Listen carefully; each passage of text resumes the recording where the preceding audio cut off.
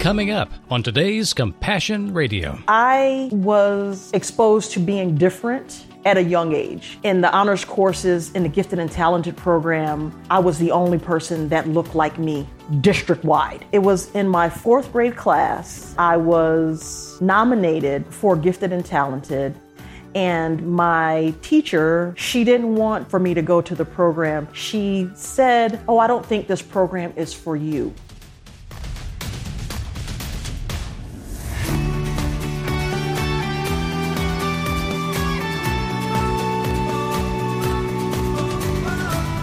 Compassion Radio, telling the story of lives changed and changed lives, changing the world. Thanks for joining us today. You know, one of the great strengths of America is its diversity. Now, we all agree with that statement on the face of it, but we also know it can be a real challenge to live out the promise of equality and unity. That's one of the big lessons of 2020. Frankly, we're never really going to experience the power of this principle if we just assume everyone else has the same experience that we do. So, are we really ready and willing to listen to the story of others? If we don't, they'll always remain other, and will never really become we the people.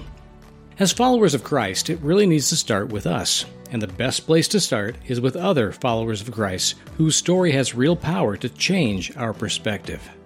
That story begins today. Stick with us, and I know you'll be challenged and inspired, maybe even a little shocked by what you hear.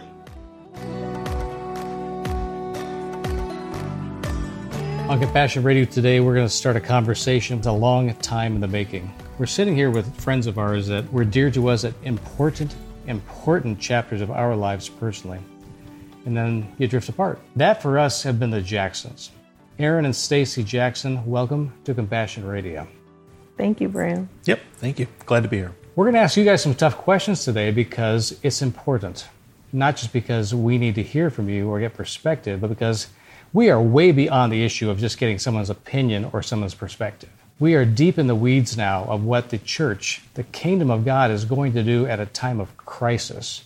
How we're going to work together across every aisle imaginable, whether political, race, economic, cultural, in a way that brings a kingdom ethic to play here that's going to make a difference when the world needs it so badly. We've had a lot of conversations about these issues over the years. I've got a platform now, and Sandy's with me here often to talk about these things, and the Compassion Radio is our chance to talk about difficult things in a Christ-centered and a Christ-forward-looking missional way. That's what our program's about. So we're inviting you guys back into the circle. Because you're our friends, you also have authority to speak into some things that we don't often talk about, because you identify with, and everyone who sees you walking down the street would identify you guys as something specific that's talked a lot about these days. Why don't you frame it for me? Explain how you see yourselves and why the things we're going to talk about today are important. I think the elephant in the room here is, we identify as being African American or black. And when we are out in the world, that's how we're perceived, right? My voice, my tonation probably never gives it away. My mannerisms don't give it away. But the question is, how does the world see a person of color, in particular, as a person of color who loves the Lord and tries to serve the Lord? You're black. Yes, absolutely. And that's something that we can't escape when you walk into a room with us. I see that, but it's something that, because we've known you for 20 some odd years, is invisible to us, not because it was easy, but because you guys persisted in loving us enough to say, we trust you with our lives. We want to get to know you as friends, and we actually attempted to do that. Mm-hmm. And it wasn't even crossing so much the great divide between what we thought we would expect by stepping into a black family's home and getting our kids to know your kids. This wasn't an interracial relationship. This was trying to find a real relationship. Mm-hmm. That was the key. Mm-hmm. Now, Stacey, you sound a little more black. Really? And you come from an East Coast black family that I would say is like quintessential. The way you relate to each other, the way you relate on Facebook. You are the kind of people I remember that spilled into Nashville back when I was working on the Bobby Jones Gospel Show back in the 80s. Mm-hmm. Yes. The people I hung out with when I was learning the ropes in broadcasting, and the work I did with BET back then, being the token white guy on the network back then. I loved everything I discovered about that culture And there was a huge amount of generosity. And I was roped into being part of seasonal festivities and Thanksgivings and Christmas celebrations with these new friends of mine in celebrating eating foods I'd never eaten before in my country. Right. As if it was my country to dispense with it. Well, for me, I am the youngest of 6. You know, mom and dad and my grandma. I used to tell everyone we were the Black Brady Bunch. There were 6 of us. It was my mom, my dad, you know, we had a dog, and, you know, my grandma was Alice. I was exposed to being different at a young age. How? Well, in New York, people were on different tracks. And I was always on the honors track. Yeah. I was always the only person that looked like me in my class. In the honors courses, in the gifted and talented program, I was the only person that looked like me district-wide. And it was in my 4th grade class, I was nominated for gifted and talented. And my teacher, Miss Grant, she didn't want to give me the paperwork for me to go to the program. She said, "Oh, I don't think this program is for you." Why do you think she said that? She said that because I was Black and she didn't want me to go. And she was like, "No, you can't be in this program," because at that time, we didn't have a whole lot of language programs and looking at different areas. At that time, animation was starting to come out. It was very early on. You know, it was basically claymation. She was like, "No, you're not ready for that." Even though I was amongst the top ranked students in our district. Okay. Okay, pushback time for 1 second here. Okay. This is the impression of a young girl who feels like she's being stifled by someone who's in authority and power, which was a probably white teacher. Yes. Telling you could or could not do something, or trying to speak that into you.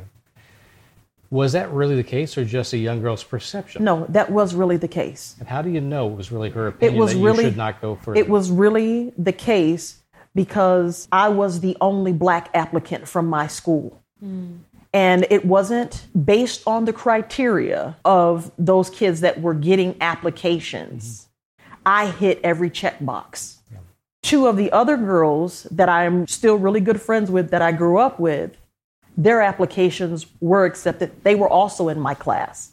And she turned in their applications and wouldn't even give me my application. And these girls were white. And these girls were white. How did you respond as a young girl to feeling like you were being purposely shut out of opportunity? When I was like, "Well, why can't I do it, but they can do it?" And she was like, "Oh, you're not ready. But my scores are better than their scores. I'm ranked higher than them. I've done all of the things that I'm supposed to do, yet you're telling me that I'm not ready to do it." And it was a big to-do. You know, my parents got involved. But by that time, the deadline had passed. And I was like, you know what? I'm not going to worry about it. 5th grade rolled around, and I was nominated again. This time, Miss Fischera, who was my 5th grade teacher, was like, "We know what happened last year," which was a fiasco. She's like, "You're going." And So someone in that group had learned something from the experience. Yes. So this seems like a classic projection case where when she says you're not ready, she's saying I'm not ready. And there are plenty of people, I think, even in the evangelical church now, that whether they want to admit it verbally or not, are really not feeling ready for the kind of demands that might be put upon them personally if we decide to be proactive and go at the heart of racism and do something about it within the church. And we'll get to some more of that later in the conversation. But Aaron, I want to redirect to you now. Say, Sure. You were raised in a military family, which was one of those advancement, progress, opportunity doors for Black people since about the Second World War.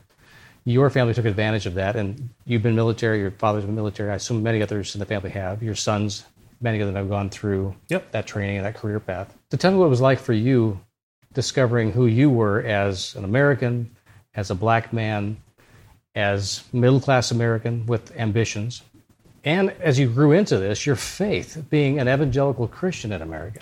So listening to my wife talk about her growth and her progress, and there were some similarities. In the military, what you find is that, generally speaking, when you're looking for people of color, they're enlisted. There's very few Black people who were military officers. My dad really worked hard. I mean, I remember this. In fact, I'm remembering a time when I'm coming through school and my dad's pressing me, hey, you need to get your education. My mom's pressing me, you really got to get your education. Don't understand that at the time. But to Stacey's point, I'm in the chess club, right? I'm in the wrong things, the non-Black, traditional speaking. I was in the chess club. I was in the math team. I'm doing all these other things. And I'm watching my dad and I'm going, really working hard.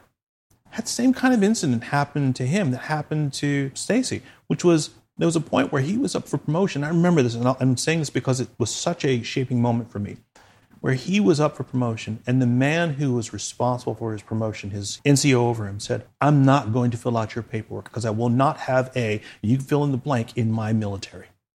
He said it, and he brought it home to my dad. I remember the look on his face and the anger, and I remember, here's why I'm at it. You always have to be twice as good. I never allowed myself to ever want anybody to say I was not qualified for any role. Either I was well overqualified or I wasn't looking at it, right? And that shaped my progression. I remember thinking, I'm going to school, I'm going to become an engineer. I'm a young hacker. And I did all those kind of things that you didn't see happen. And yet, coming out of high school, same kind of problems that Stacey faced, which was, in my household, my mom was the one who was going to church. My dad didn't always go to church, but my mom was there all the time. And every Sunday we knew, well, you were getting up, we were driving 30 miles wherever we were stationed, but we were going to church. And when I got to college, I kind of lost some of that, but the core was still there. Mm-hmm. So now I'm a young man and I'm focused on what I want to do. I want to be twice as good. And I want to still do and serve. And as I'm beginning to get that relationship back, as I'm beginning to have children, I'm realizing I'm missing this relationship with the Lord, and I'm finding I'm not accepted. And that was hard, right? There was a point where... Where were you not accepted? Where was I not accepted? I wasn't accepted by my peers in college. I wasn't accepted by people at churches when I got to be an adult. I wasn't accepted by my peers in the industry. Coming up out of high school and then into college and working. You were doing, as I've heard your story before, a lot of nerdy white things. You were involved with... I was doing a lot of geeky things. Yes. I was doing a lot of nerdy, sciencey stuff that is not traditionally considered. In fact, honestly, it's considered negative in many Black cultures, right? Many environments. I say it now openly just because we're having a discussion about race. And I'm not saying that we, as white people, own these things by title or by rights or anything. It's just what people expect. Oh, well... Obviously, if you came from a Black family, you're not going to be interested in ... That's where the latent, passive-aggressive racism creeps in. We make assumptions, and we don't act on them. We don't talk about them either. We don't challenge our beliefs. We just assume. Friends, before we jump back to today's interview, I just want to remind you that Compassion Radio is a communications ministry, and it depends on the faithful support of you to keep bringing inspiring stories to the air each day. Our vision partners support us monthly with gifts large and small and make it possible for us to take you to the very front lines of faith.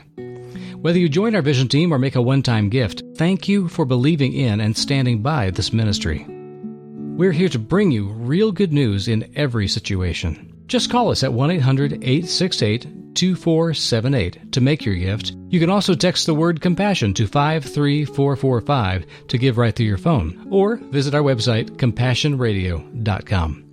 Thank you, friends, for everything you've done and what you'll do today. We love you. And now, back to the interview.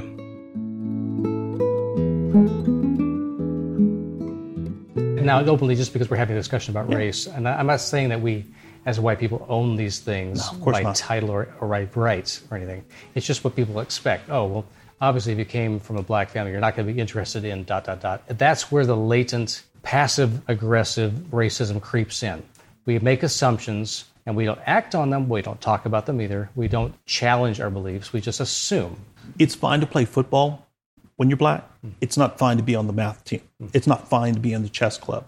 And when you're on both, people look at you like, what's wrong with you? Like you told me when you told me earlier that your passion sports-wise was to be a swimmer. Yeah. And you stayed away from that because of the fear of what that would be as a burden to you. 12 years old. Everything else. Absolutely. 12 years old, becoming 13 years old. I was a swimmer for many years. I was really good at it. My father, I remember him looking at me and going, son, what are you going to do? And I'm like, I want to swim. But that's not what we do. We don't swim. We go play football. And so I quit swimming. And I went and I played football. Made my dad proud. made all my family members what they wanted. But what I was good at, she'll tell you now, I swim like a fish. It didn't fit your ideal for who you thought you were, who you wanted to be. It didn't fit their ideal for who I was. So you're making accommodations first to your father's expectations of you and what there are so many battles you have to fight in life. And the situation you guys are describing, you wanted to be achievers at the top of your fields that you ended up in. And therefore was going to require you to succeed. But everybody faces some of that. The imposed part for me was, this is what you're supposed to do. And more importantly, these are things that people like you don't do. Right. And for me, like you were saying, the fields that you're in now, this is not the field that I wanted to go in. From the time I was 3 years old, I wanted to be a pediatric surgeon specializing in oncology. From 3 years old. From 3 years old. You probably knew the words then, too. I did. Growing up, I wanted to be a doctor. And I couldn't wait, like when I was 4. Remember that Fisher-Price doctor's kit? Yeah.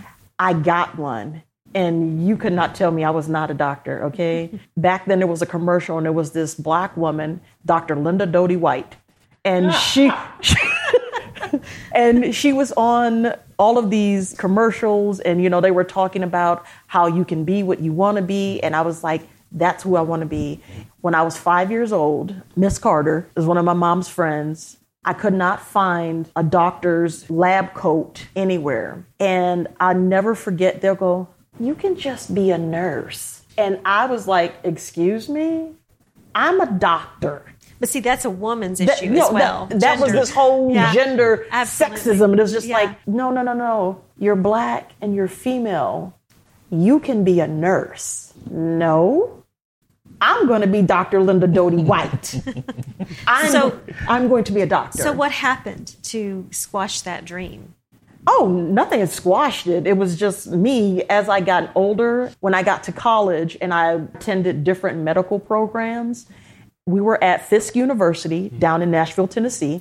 It was great because we were right across the street from Meharry Medical College, which is the only black medical college in the country, which produces 75% of all black doctors come out of Meharry Medical College in Nashville, Tennessee.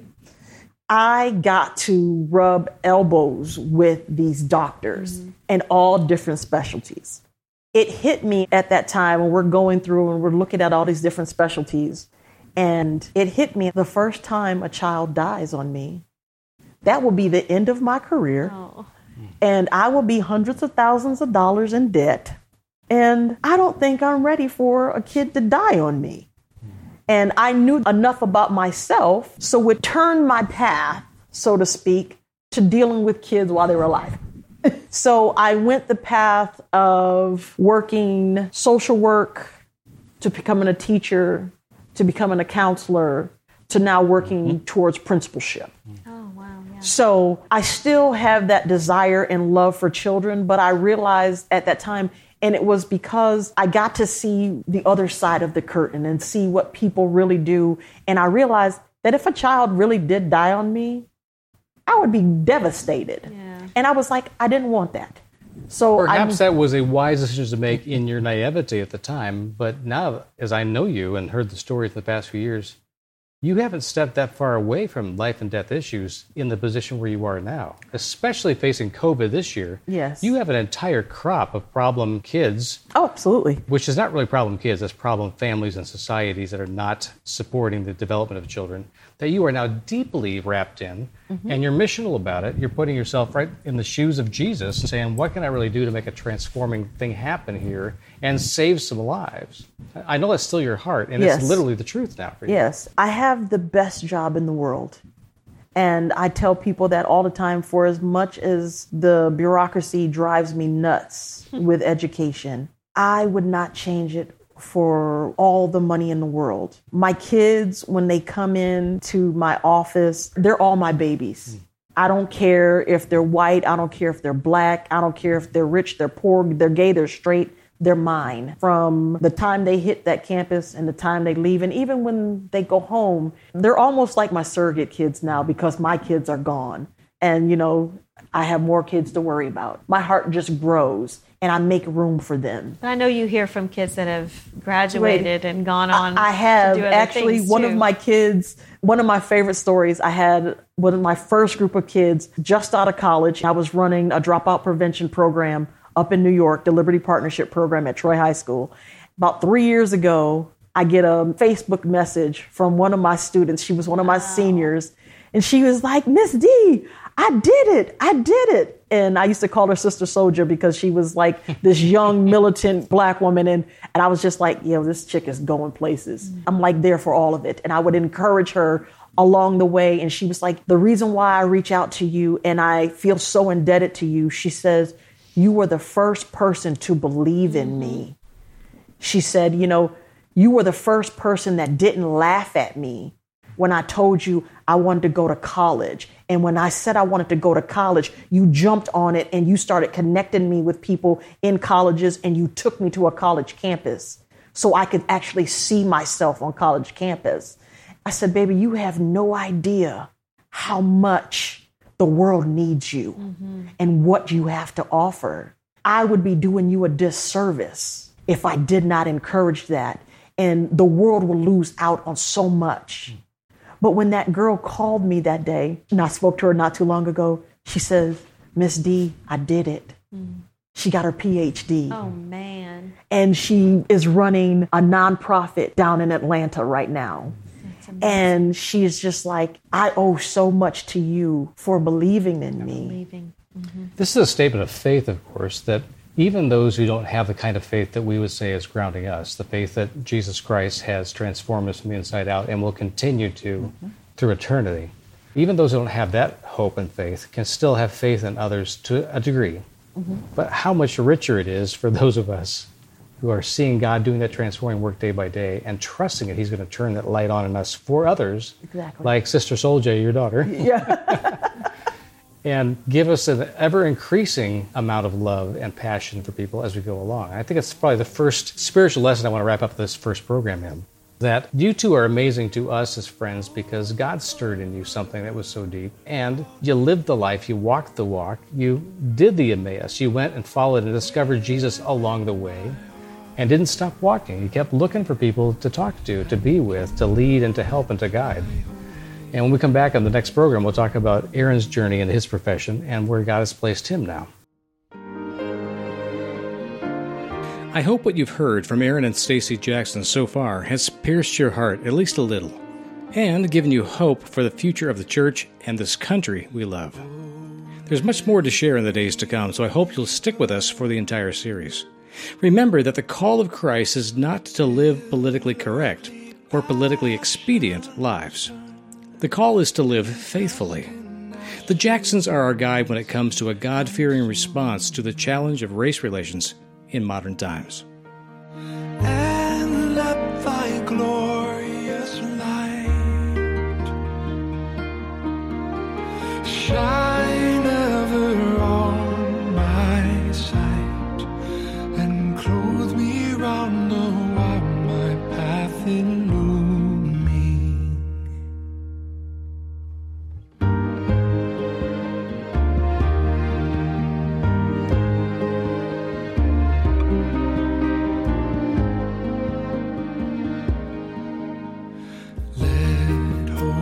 Charity, mine outward vesture be, and lowliness become mine inner clothing. True lowliness of heart, which takes the and o'er its own shortcomings weeps with loathing.